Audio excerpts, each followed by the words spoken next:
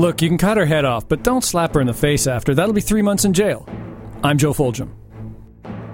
30 days hath September, Thermidor, and all the other months. I'm Torrin Atkinson. For Jean-Paul Marat, the French Revolution was a bloodbath.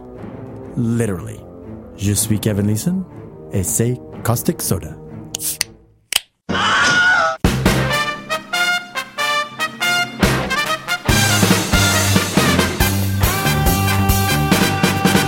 Bam! Robespierre, he's got French Revolution hair. Did he kill lots of guys?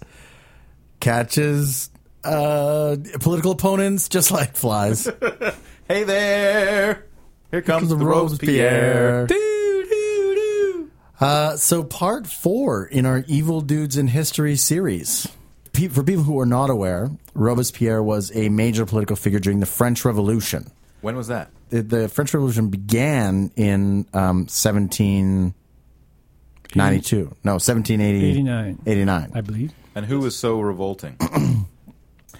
Well, there was the that whole, King and Marie Antoinette let them eat cake thing, and they'd been arguing for, a Republican republic, a representative government to work alongside the royalty, and there was a pretty strong movement towards democratization of.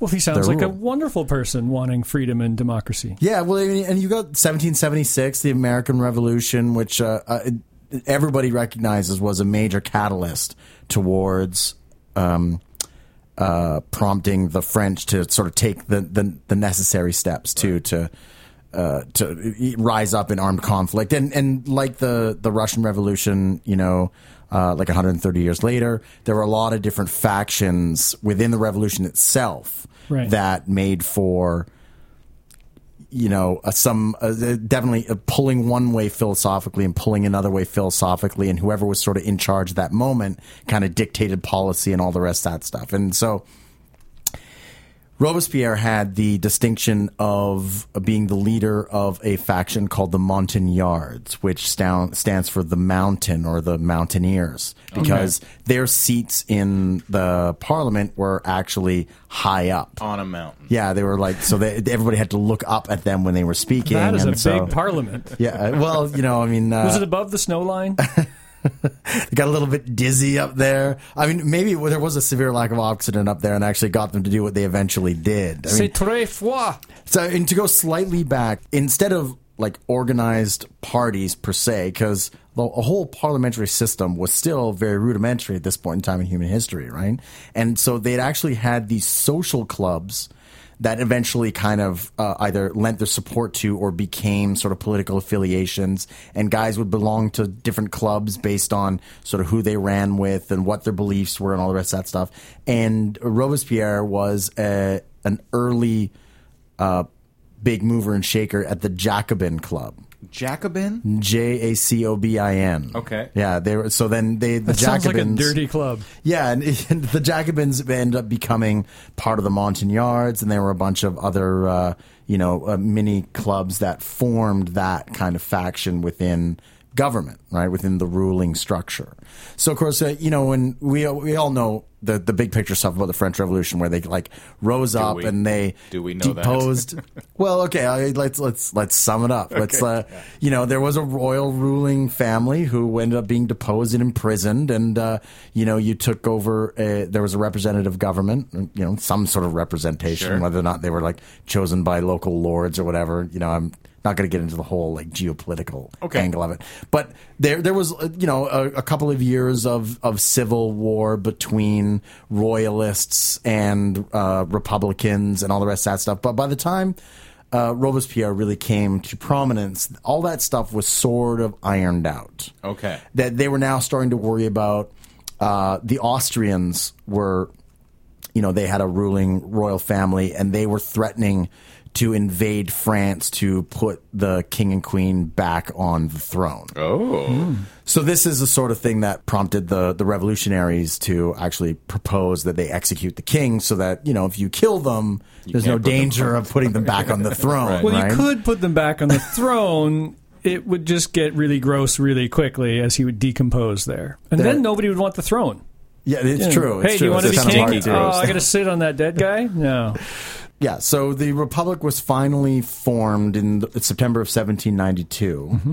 And the king, Louis XVI, was actually executed That's in September. XVI.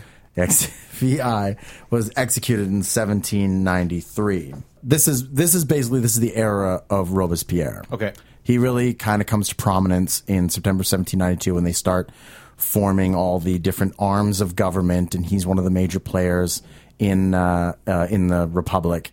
And he actually becomes the chair of the Committee for Public Safety, Okay. which in 1984 fashion sounds really good and benevolent. Right. This is, people are still doing it. Focus on the family, Yeah, that's true. you know. Yeah, Things like exactly. America first. America first. Right. The Good Times Sunshine Club. I'm sure they're terrible people. What is the Committee for Public Safety? Well, the Committee for Public Safety actually became responsible for deciding who was and wasn't an enemy of the state. Okay. And so the public safety was protecting the Republic from anybody who would want to overthrow it. Okay. And so they would basically, somebody would be denounced, right? And they would come before to answer their denouncement. And then they would be declared either an enemy of state or they wouldn't. And if they wouldn't, they'd go home. And if they were, they would be executed. Okay. These are individuals. These are individual people, exactly, right? So it took a little while for them to get up ahead of steam. But yeah, the Reign of Terror is what Robespierre is probably best known for. Ooh. So anytime you have somebody who's an architect of anything that is in retrospect referred to as the Reign of Terror. Do you think it was not referred to as the Reign of Terror while it was happening? No, actually, I was about to qualify it because Robespierre himself referred to it As the Reign of Awesomeness. Here's the thing. Like, representative government was pretty much a brand new entity, and no one had really figured out how to sort of how to make it last long because there'd never been one that lasted long before. Right. And so there was all sorts of philosophies floating out there. Much like, again, like 100 years later, communism started to get a groundswell because people thought this might be a better way to structure society and, bring out the best in humanity and all the rest of that stuff. And Robespierre was, through his writings and his speeches, whatever, it was relatively clear that he was a really intelligent person. But he had, I think, some flaws of logic. Oh. Right? And a politician? Decided flaws of logic. Because he decided that, and we've got some really choice quotes that I'll get into in a little bit, but basically that it was better that, a couple of innocent heads roll than threaten the status of the state. Naturally. And that, if terror need be involved to keep people in line, then so be it. The Reign of Terror's duration was basically from September 1793 to July 1794. So relatively short, less than a year. Okay.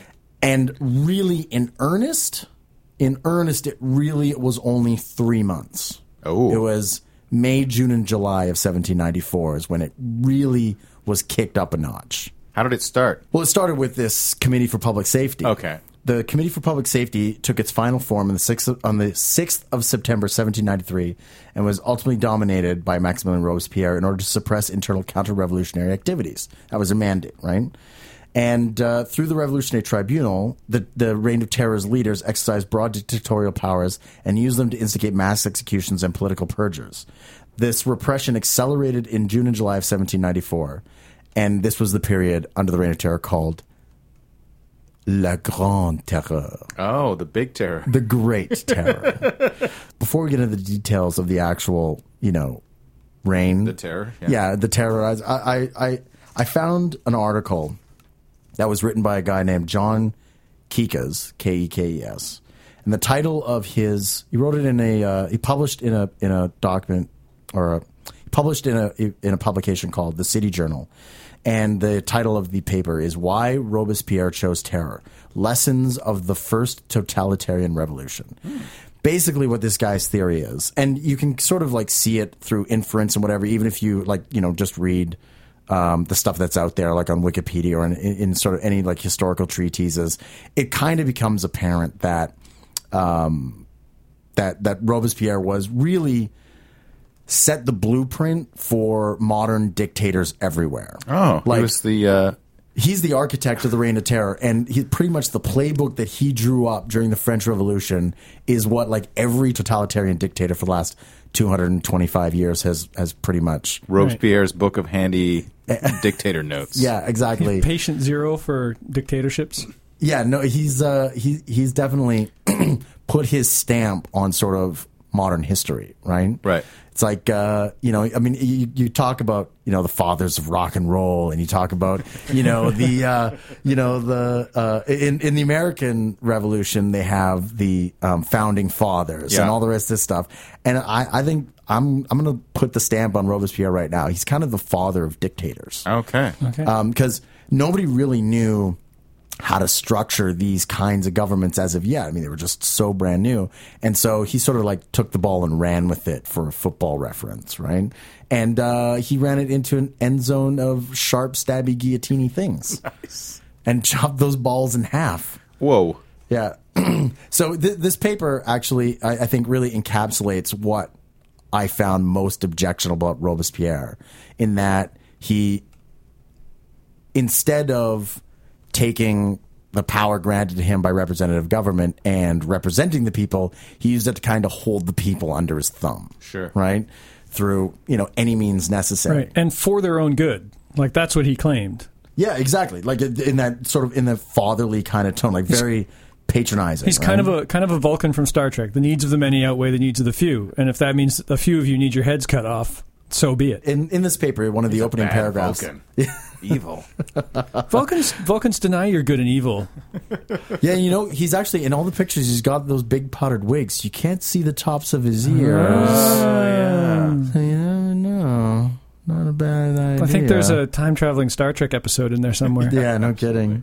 So in one of the opening paragraphs of this paper, I think it sums it up best, what sort of how I feel about Robespierre and what the hypothesis of this paper is.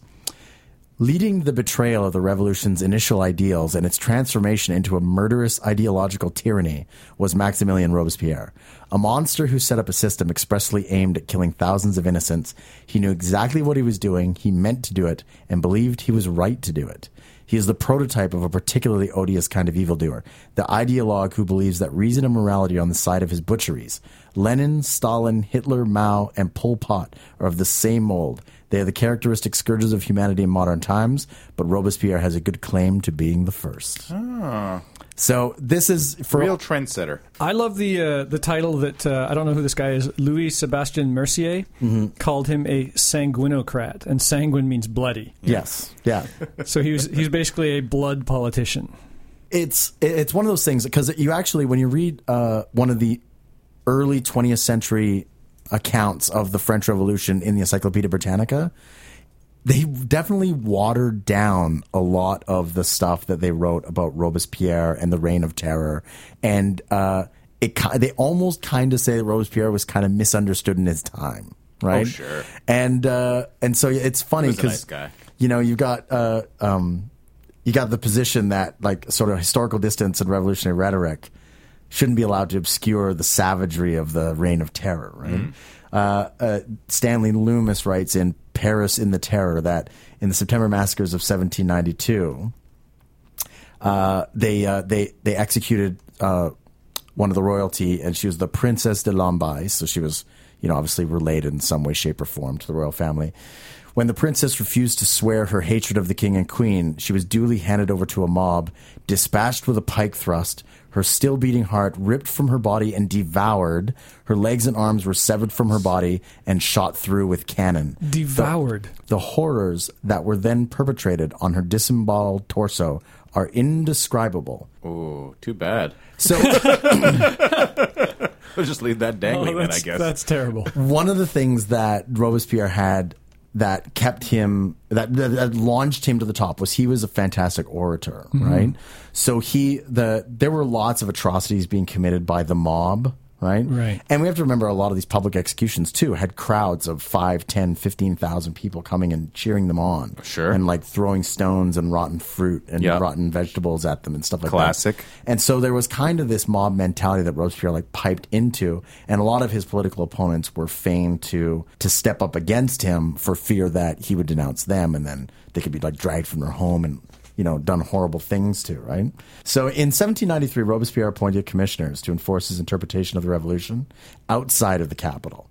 So this is kind of like what we know of the French Revolution, the Reign of Terror, is generally what happened within Paris, where you had, dozens and dozens of people like lined up for the guillotine, just being summarily executed day after day after day, continuously. Like it was it was a bit of a cue. Yeah, well, the thing that guillotine did for the French Revolution that hadn't been available like in any pre-modern era was that it kind of mechanized execution, right? Okay. Like if you had to have a guy with an axe standing there and chopping off every gonna head. get tired. I mean, you need to have a line of executioners to like take a break. I mean, those axes are not light, right?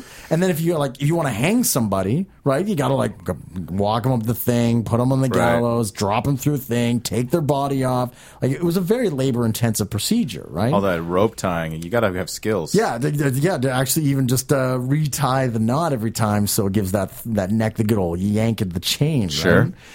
It's one of those things that the guillotine. I mean, I don't know if you've actually ever seen this. I've seen some of it, and there might be some available on the internet. But they've got like really early film examples of them doing a number of executions at a time in France in the late 19th century, and when early in film process, and they'll show them that they would save up their executions and just do them all at once, and you'll have a short lineup, not obviously as long as it was during the Revolution, but a short lineup, and they would just lay them down, chop their head off, and the head would fall in a basket, and they would literally push them off the thing into a coffin, and somebody would dump the basket, and then the next guy was in. Chunk,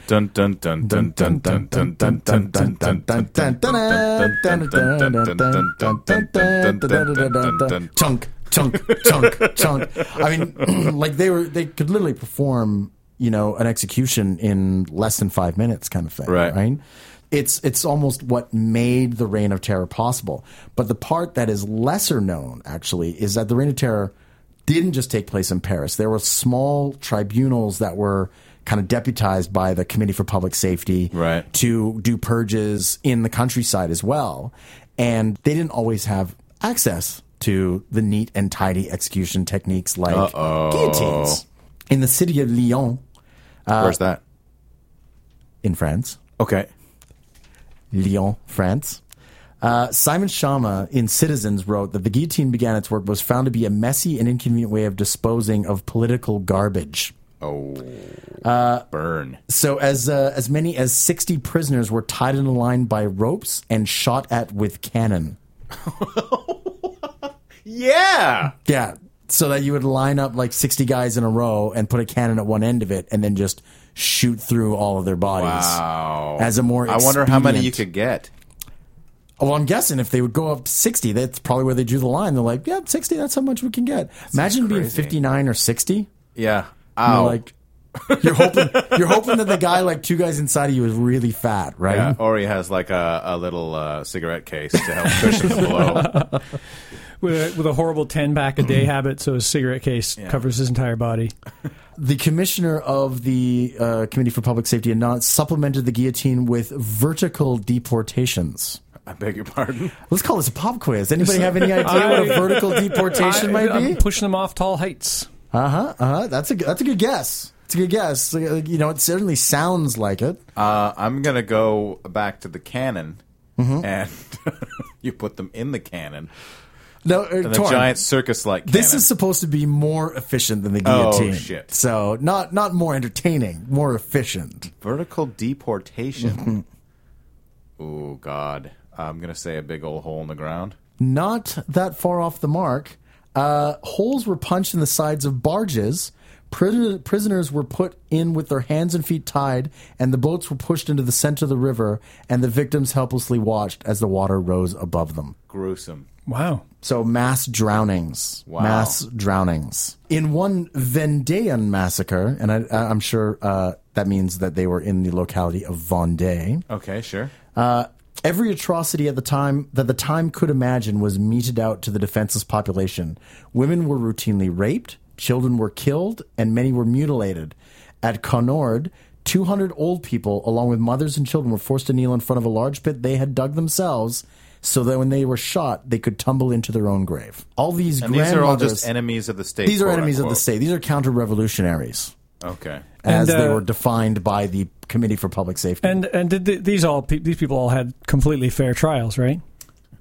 It's funny you should Well, if you ask fell into that, the pit Joe. when you were shot, you were guilty. You weren't a witch. If you didn't, you were a witch. Well, it's funny because they, and I use, I should actually probably amend the word funny, because it's not funny, haha.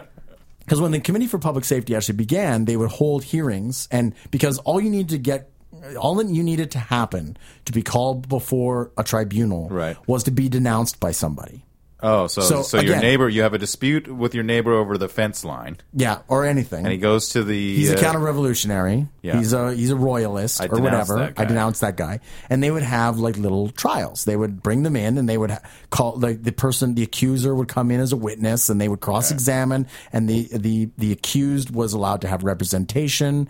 And it was like a court as we generally know it, right? Unfortunately, this slowed the process down quite a bit.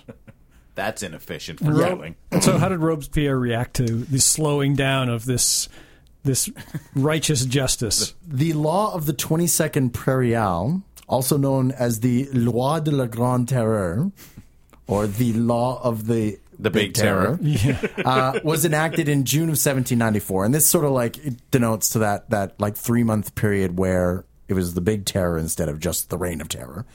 The Committee of Public Safety simplified the judicial process. They honed it. Honed it to a razor-sharp blade. Simplified the judicial process to one of indictment and prosecution. Extended the reach of the Revolutionary Tribunal and limited to the ability of the accused to defend themselves, and broadened the scope of those who might be brought within the purview of revolutionary justice. And the penalty for all offenses under the jurisdiction of the tribunal was death. So they basically, here's the courthouse, go in the courthouse for your trial. Yeah. At the door of the courthouse is a guillotine. As you go in, you get sliced in half. Well, basically what they did is they eliminated like all the trial elements. You no longer were allowed representation. You simply needed an accuser and didn't need a witness. Okay. And you no longer had the right to cross-examine your accusers. So what would basically happen is your accuser would come in with whoever else they brought along with them, and they would say, "We denounce him. He's a counter-revolutionary." Yeah. And they'd go, "Okay." And then somebody would come up and say, "He's not a counter-revolutionary. He's a good guy." And then the tribunal would decide whether he was guilty or not. And there were only 2 sentences that the tribunal could hand out. They could acquit them and set them free, or they could find them guilty, and the only sentence was death. Yeah. I actually have my first of many choice Robespierre quotes here. I'm going to do my funny French accent. Oh, please do. I order... I love it already. The Revolutionary Tribunal must be as active as crime itself and conclude every case within 24 hours. Basically, their sort of the tribunal's schedule for the day was to shepherd the accused in the morning, and no matter how many of them there might be, their fate was to be settled by no later than 2 in the afternoon, and by 3 o'clock their hair had been cut, their hands bound, and they were in death carts on the way to the scaffold. Why do you need to cut their hair if you're just going to chop their head off like 2 hours later? Get in the way and dull the blade, Oh, it's like, not only that. It's like when you shave your face, your blade gets dull because of all the hair it's got to cut. If they jumped off the cart and made a run for it, you could spot them in a crowd. Oh, I guess so. Yeah. Unless, of course, there were bald people just, naturally. And when that never happens. Well, then they could be executed. They were the first ones. They were the first ones to go with the bald. When Robespierre was asked about how he could justify the limiting of the ability to defend yourself in front of the tribunal, his reaction was one of a philosophical basis, and it was, "There is no crime, no murder, no massacre that cannot be justified provided it be committed in the name of an ideal." So basically, he's saying the ends justify the means. Right? Because the revolution is the greatest thing that has ever happened in human history, the French Revolution and the democratization of the population, that all atrocities should therefore be overlooked as long as everybody agrees that it protects Right. the Republic. Right. So, again... But if you decide to argue that it doesn't, you are a counter-revolutionary and must be killed. That's correct. That's Got it. correct. Yeah. In fact, when all the foreign powers were sort of amassing on their borders, and Robespierre was asked to comment on how he was planning on defending the Republic against invading forces, he replied, Just put a pile of severed heads in front of the city. not too far off the mark. Won't be able to climb a wall that high. Robespierre was claimed to say, "I rejoice that a river of blood will now divide France from its enemies." There you go. No one can cross a river. At its peak, any idea of the rate per day of accused that were being executed at its peak? 36 persons a day were sent to the guillotine during Le Grand Terror. All right. Right. Well, that's not so bad then. What's all the fuss about? 36, that's totally worth protecting a brand new, unproven Well, that was republic, the average. right? I mean, I'm sure there was, there was a couple of like 62, and then there were a couple where, they couldn't find enough counter-revolutionaries, and so it dipped down to like 21 or whatever. Yeah, the bastard on his block who sent all of his neighbors to the guillotine. You're like, oh, no, I'm bored. Yeah, and the funny part about all this, while all this is going on, and Robespierre has his share of critics during the early part of the Reign of Terror, and doesn't have very many critics during Le Grand Terror because immediately preceding it, he executed all of his political enemies. Okay. But we'll get to that in a minute. Oh. But he really felt that he was philosophically in the right. Like, this is the part that I have the hardest time getting around. Like, if he was this power mad, madman who just wanted to, that he wanted to become a dictator, that he sort of had these emperor ambitions like Napoleon who comes after him. Like, Napoleon really made no bones about the fact that he just wanted, he was the best man for the job and you should give the control of the country to him. And everybody kind of agreed with him at the time, right? Robespierre was talking about how, like Joe said he's earlier, doing it all for the good of the country. He's doing all this for the good of the people in the country.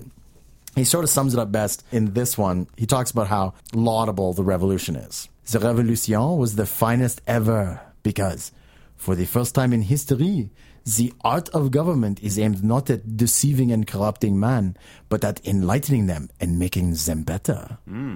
The task of the revolution is to establish the felicity of perhaps the entire human race, and the French people seem to have outdistanced the rest of the human race by 2,000 years. 2,000 years. Yeah. It's we call that pulling it out of your ass math. 2,000 years. That's how long it's going to take for the rest of you guys to catch up. You listen to this rhetoric, and then you realize, and then Hitler, 150 years later, is talking about the 1,000-year Reich, right? It's just so much of this stuff just harkens to people that we know in the modern era that you wonder. If this sort of is a through line that runs through all megalomaniacs, or if they actually kind of read a lot of Robespierre and went, hey, that guy wasn't too far off the mark. I think I could totally roll with that. Or even not agreeing with him, just seeing how successful he was for quite some time. Hey, I can use these techniques to get the people on my side if I say that I'm doing it for the good of the people. There were lots of criticisms about when he basically reduced the right to defend yourself in these tribunals about how, aren't you afraid of sending an innocent man to the gallows? Okay. The suspicion of Latin patriotism had offered a better guise and formal rules of evidence. Commenting on an execution. Oh, wait. That was not his quote. Even if he had been innocent, he had to be condemned. I'm just going into my James Mason for some reason. French is kind of hard to maintain all the way to the end. Yeah. I'm just going to start with the Even if he had been innocent, he had to be condemned if his death could be useful. In a letter advising the Revolutionary Tribunal, he wrote, people are always telling judges to take care of to save the innocent. I tell them to beware of saving the guilty. How about that? How do you love that, right?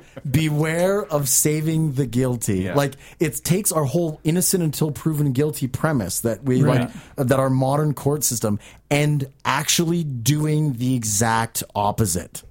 that if the innocent must die in order for us to be sure that we got rid of all the guilty, then so be it. And if that's not a hallmark of pure effing evil, I don't know what is.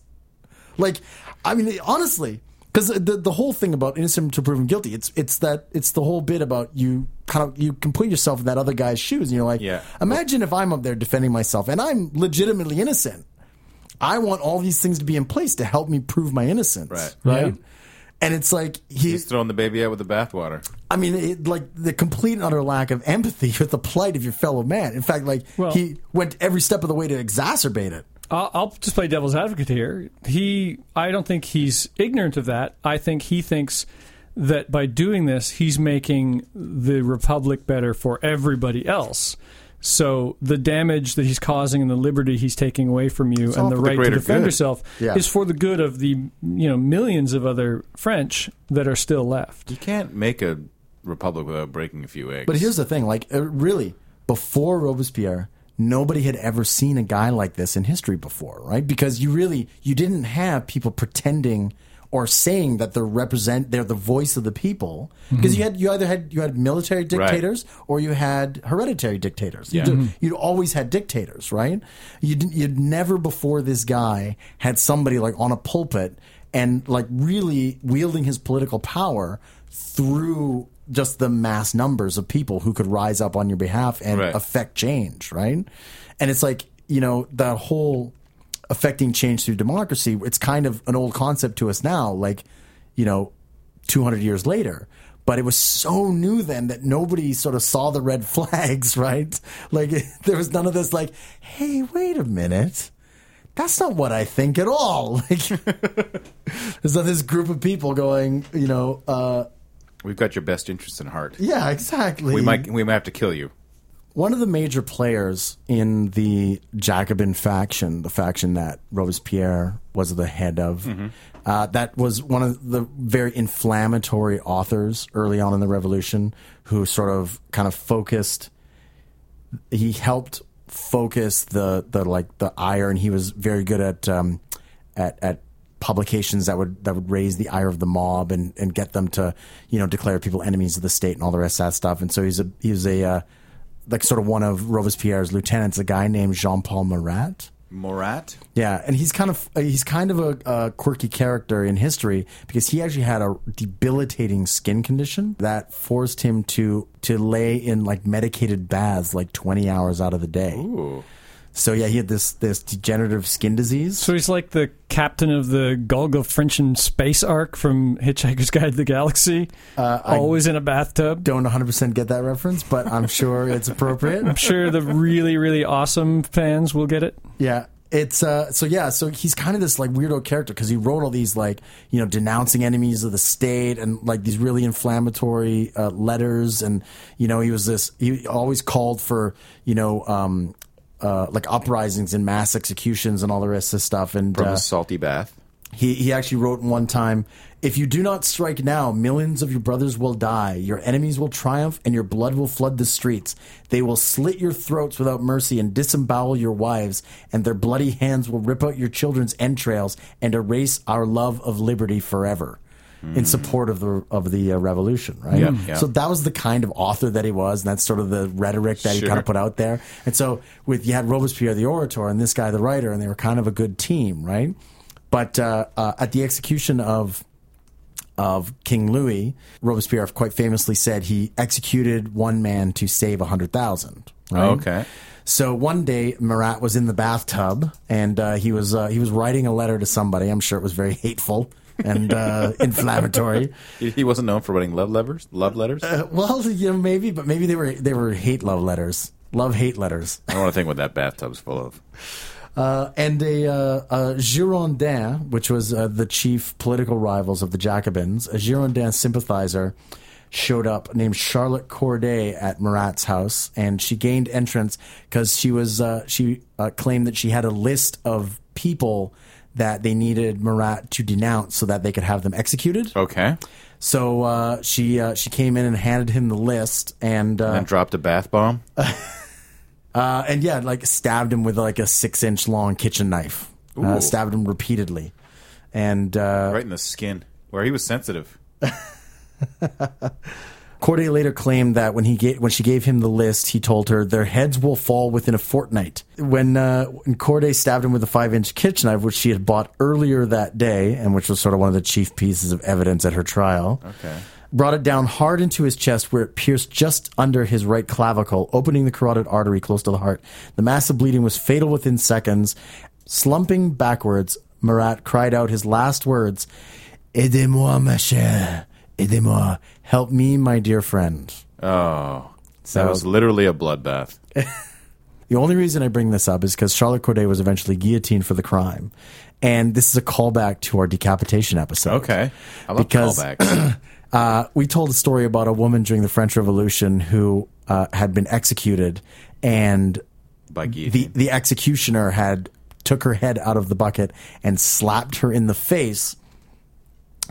In fact, that man was a man named Legault, and he lifted her head from the basket and slapped her on the cheek. And witnesses later reported an expression of unequivocal indignation on her face after her cheek was slapped. However, the slap was considered unacceptable by the authorities, and Legault was imprisoned for 3 months because of his impassioned outburst. A decapitated head. Wait a minute. So cutting off the head's perfectly fine. Cutting off the head, yep, good, she deserves that. But don't slap her face. Slap her face, that's going too far. 3 months in jail. There is decorum, Joe. There is decorum with your mass executions. Was the guillotine nicely scented? This wasn't one of those mass executions. This was like an execution due to the assassination of a major political figure. So it was pomp and circumstance. Actually, you think that she would have deserved a couple extra slaps for that one. Yeah, like French with the glove. Right? I demand satisfaction. I demand you're a disembodied satisfaction. Yeah, no, it is kind of strange to take umbrage with the slapping of the cheek, but, taking of the head, the order of business. Heads aren't cheeks. I got one more Robespierre quote, which I thought was a doozy. A real dandy. Don't you mean Ledouze? Ledouze. All right, I'm going to do this one last time for the funny French accent. Hopefully I can maintain it all the way from beginning to end. Don't slide into German like I did. The government in a revolution is the despotism of liberty against tyranny. Now, that is not 1984 level doublespeak. I don't know what is. And this guy is effing awesome in his ridiculous geniusness. Like, because you guarantee all the people who are listening to him say that, they go, what? It's a bunch of buzzwords. And then he starts doing that whole Hitler, like, pounding the podium. Yeah.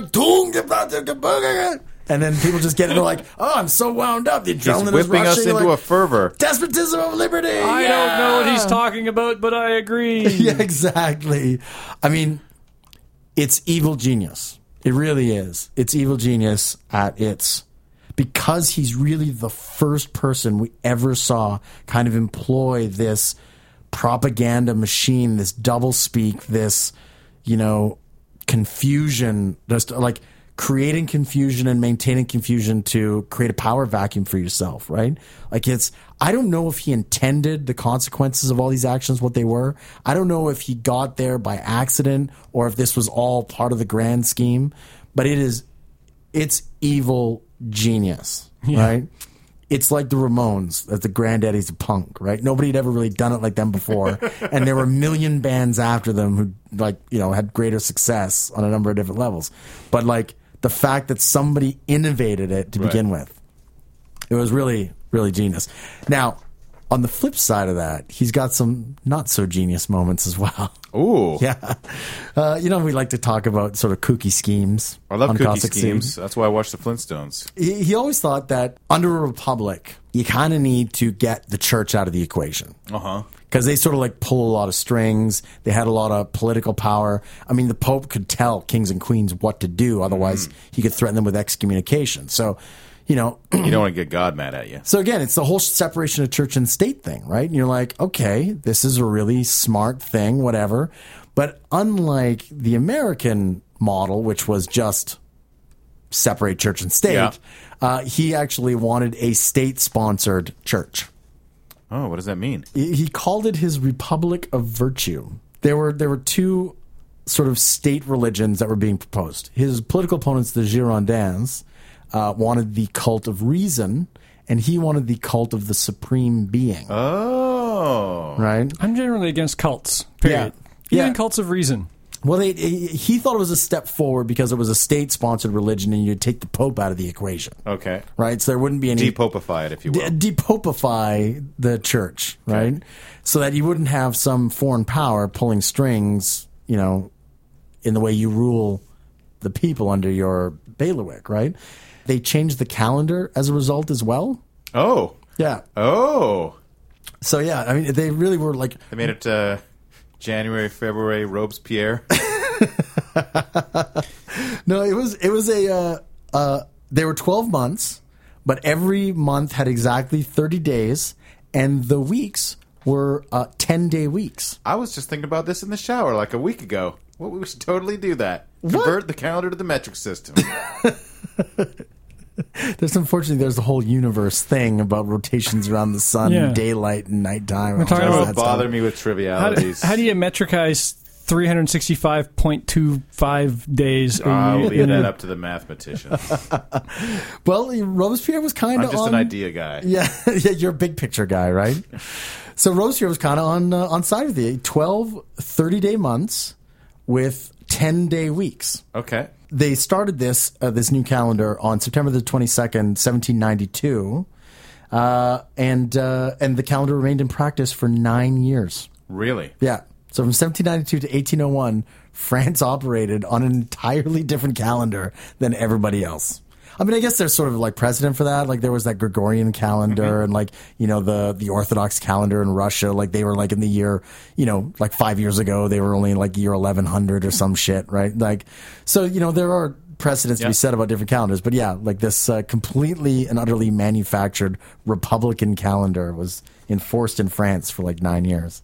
Which is, again, it's just kind of a symptom, another of these wacky schemes, right, to basically set this new society apart from all these traditions that had held it before. The first and only Festival of the Supreme Being. Oh, yeah! On the 8th of June, 1794.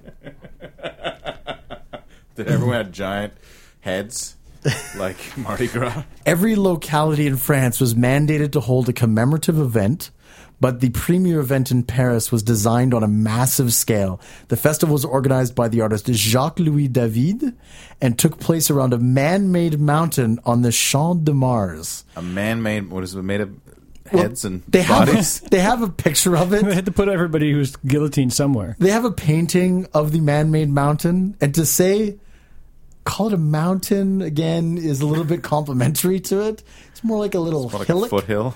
Robespierre assumed full leadership of the event and to many ostentatiously declared the truth and social utility of this new religion. Here, I'll show you the picture that I have of the man-made mountain at the Festival of the Supreme Being. Oh my God, it's huge. It's like 3 people high. It's more like a dais. It's more like a man-made dais with like a tree at the top of it. Yeah, and I guess Robespierre just More like a nipple. Yeah, he got on the top of the mountain and kind of spoke all day. Yeah. I think is really what the Festival of the Supreme Being turned out to be. More like a stage. Yeah. Less of a mountain, more like a stage. You know what? He certainly claimed not to be, but when you sort of the fact that he was the author of it, and then the Festival of the Supreme Being, he just stood on a little hill and talked all day. It sort of denotes maybe that he was kind of trying to like create a mental association between the two things. Does Paris not have hills? Doesn't appear to. Yeah. This image it's flat except for this one little nipple, as you call it. Paris is pretty flat. I've been to Paris. So there's no Burnaby Mountain in the middle of Paris. All right. By any stretch of the imagination. So now we're June. I'd be interested to 8th. know about what the. I just have this weird, Monty Python-esque vision of the Festival of the Supreme Being and all these weird things happening that are, kind of in the name of the new religion and all this kind of stuff. Oh, I'm sure if they'd been given... probably splintering instantly, like the People's Judean Front and the Judean People's Front. They're all wearing different hats. Totally. Like, if Robespierre had stayed in power for years as opposed to months, it probably would have devolved into something real kooky and secty and, because he would have forced it on everybody for You know, as long as he was in power, and you would have had like spin-off factions and whatever. I'm sure it would have gotten real crazy. But the fact that this was one of the pillars to his being brought down was this half-baked called the Supreme Being. And because I don't know how many French people you guys know, but they're kind of attached to the Catholic Church. Oh. Yeah. They're pretty Catholic through and through. Kind of pride themselves being rock solid Catholics. So in spite of that's almost the bigger insult, right? Shows you kind of an insight into the mob rule at the time, that people were kind of ready to go along with 36 executions a day, denouncements with no possibility of defense, mass executions by cannon out in the countryside. We can shrug all that stuff off. Our enemies will not be able to cross the rivers of blood that divide them from France, right? All this stuff. The despotism of liberty, right? We're like, we can shrug that off. It's like, you know what? I'm going to ban the Catholic Church. Off with his head! Is that what happened? What happened to Robespierre is actually referred to. They have a name for it. Oh, you love it when the downfall of a dictator actually has a name. It's called the Thermidorian reaction. Whoa, that sounds like something I would get in the physics class. Yeah, it sounds like an explosion or something, doesn't it? It sounds like we dropped the bomb and the Thermidorian reaction totally brought that guy down. We crushed that country. Thermidor was actually one of the months in that new calendar. Yeah, it was the month of July. Well, July is a sucky name for a month anyway. Yeah, Thermidor is so much better. On the 27th of July, 1794... Robespierre and many of his compatriots, his radical revolutionary friends, came under a concerted attack. Who could possibly stand against Robespierre and his rhetoric? Well, he was standing in the Hall of Liberty in Paris. Right next to the Hall of Justice with a super fence? You know what the funny part is? His like sort of right-hand man at the time was a guy named Saint-Just. Oh, there you go. Like Saint-Just. Yeah. So it's like Saint Just is the guy's last name. Yeah, so Saint-Just was actually standing up in the Hall of Liberty and giving a speech, and he was shouted down by their political opponents. And when Robespierre got up to defend Saint-Just and plead the assembled body to allow him to finish his speech, cries went up of, "Down with the tyrant," and "Arrest Robespierre." Backfired. Robespierre made his appeal to the deputies, saying, "Deputies of the right, men of honor, men of virtue, give me the floor, since these assassins will not." Oh. Little foreshadowing. Oh. It's ironic that Robespierre called it on himself. Yeah. So it was obviously becoming a little bit hot in the assembly, so they actually fled Everyone the was building. taking their clothes off? Yeah, well... I was thinking more like a hot zone, sort of. Not, it's getting hot in here, so take off all your clothes. But people were getting a little hot under the collar. So Robespierre and his supporters gathered at the Hôtel de Ville in the center of Paris, and the National Convention declared them all to be outlaws. Oh. Meaning that upon verification as fugitives, they could be executed within 24 hours without trial due to Robespierre's own law. This is totally like the comeuppance. Like, it's so awesome that he gets taken down by his own law. So as the night went on, the commune forces of the Hôtel de Ville deserted. So these are the forces that Robespierre brought with him. He had his own little private bodyguard and army. Right. But they slowly but surely deserted until no guards remained. I think I hear my mom calling. Yeah, it's like, dude, I got to go use the outhouse. I left something on the stove. Never came back. It's like, I think I left my wife on. Yeah, okay. And they slowly but surely dribbed and dried away. I think all these guys sort of saw the writing on the wall. So the National Convention troops under Barras approached the hotel around 2 a.m. on the 28th of July. And as they came, Robespierre's brother Augustin leapt out of a window in an attempt to escape and broke both his legs and was subsequently arrested with 2 broken legs. You're under arrest for having 2 broken legs. Yeah. Well, he was arrested for conspiracy to overthrow the revolutionary state. But one of the other compatriots of Robespierre, a guy named Lebas, committed suicide. Couthon was found paralyzed from the waist down, lying at the bottom of a staircase, and nobody really knows what exactly happened. Nobody came out in the official record. Steal a spine? Well, I think they probably threw him down the stairs and crippled him. Like probably in apprehension. It was one of those, oh, dude, look the other way. Or he was running, I swear. You know, he had a gun. He was going for his piece, right? You know, one of those moments. Yeah. Whereas Robespierre himself ended up shot in the face, which smashed his jaw into several pieces. Oh. So there's shot by whom? There's conflicting reports. The troops that stormed the Hotel de Ville claim that he shot himself in an attempt to commit suicide. But there are other witness accounts that claim that he was shot by the guards themselves as they approached him. So they were all declared outlaws and condemned without judicial process. And the same day, on the 28th of July, he was executed with 21 of his closest associates. Executed by guillotine? By guillotine. There are some reports, although there's no official verification of this, but some people claimed that of the 22 people executed that day, he was the only one forced to face the guillotine facing upwards. I was going to say, he was the only one who didn't have a witty remark right before he got killed because his jaw was all fucked up. Actually, what I've read is that the executioner, he had a bandage holding his shattered jaw in place, and the executioner tore the bandage off, and he started screaming, and the only thing that stopped his screaming was the blade falling down and cutting his head off. Yeah, so it's definitely a hoisted on your own petard moment. Yeah. Basically, I just want to point out that upon Robespierre's death, pretty much the reign of terror stopped. Like the next day. Like it wasn't like this gradual thing. It's like Robespierre was executed, and then... And they put the guillotine away. They put the cozy back over the top of it. The tea cozy on the guillotine, right? Yeah, it just basically stopped right then and there. And the reign of the Standing Committee of Public Safety was ended. Like basically they kept reappointing themselves, and it was all Robespierre and his buddies, and they just kind of okay. So the very next day, all new members were appointed, and term limits were imposed. A quarter of the committee was forced to retire every 3 months, and its powers were slowly reduced piece by piece. So they pretty much took the fangs out of the Committee for Public Safety. All the sort of trials went back to courts. The ruling of the land went back to the hands of the National Committee. And basically all the powers devolved to the place they should have been in the first place. Right? Okay. And so it's a valuable lesson was learned. It's hard to argue that Robespierre wasn't this... brutal, bloodthirsty, dick-faced dictator, because as soon as he was executed, it all stopped. The movie ends with the sun coming up over a brand new France.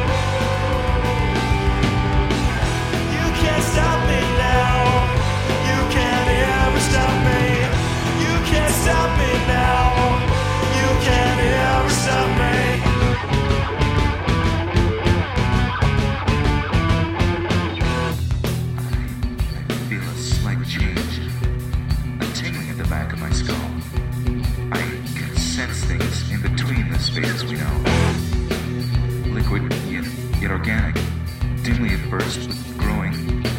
I can't have touched them. They blink and out of existence. Rubbery, translucent. Is it all hallucination? A dream? Am I losing my mind, or am I reaching a new state of awareness? It's an awakening of some kind. Damn this thing.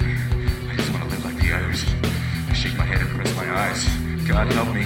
God save me. Well, you just had to do that. Well, you're as God as dirt. Well, now you're gonna get it. And boy, it's gonna hurt. I've had it with the old ones. Kind of, it should kill. They sell me little prezzies, and you're my gift to them. You can't stop me now. You can't ever stop me. You can't stop me now. You can't ever stop me. You can't stop me now. You can't ever stop me. You can't stop me now. You can't ever stop me.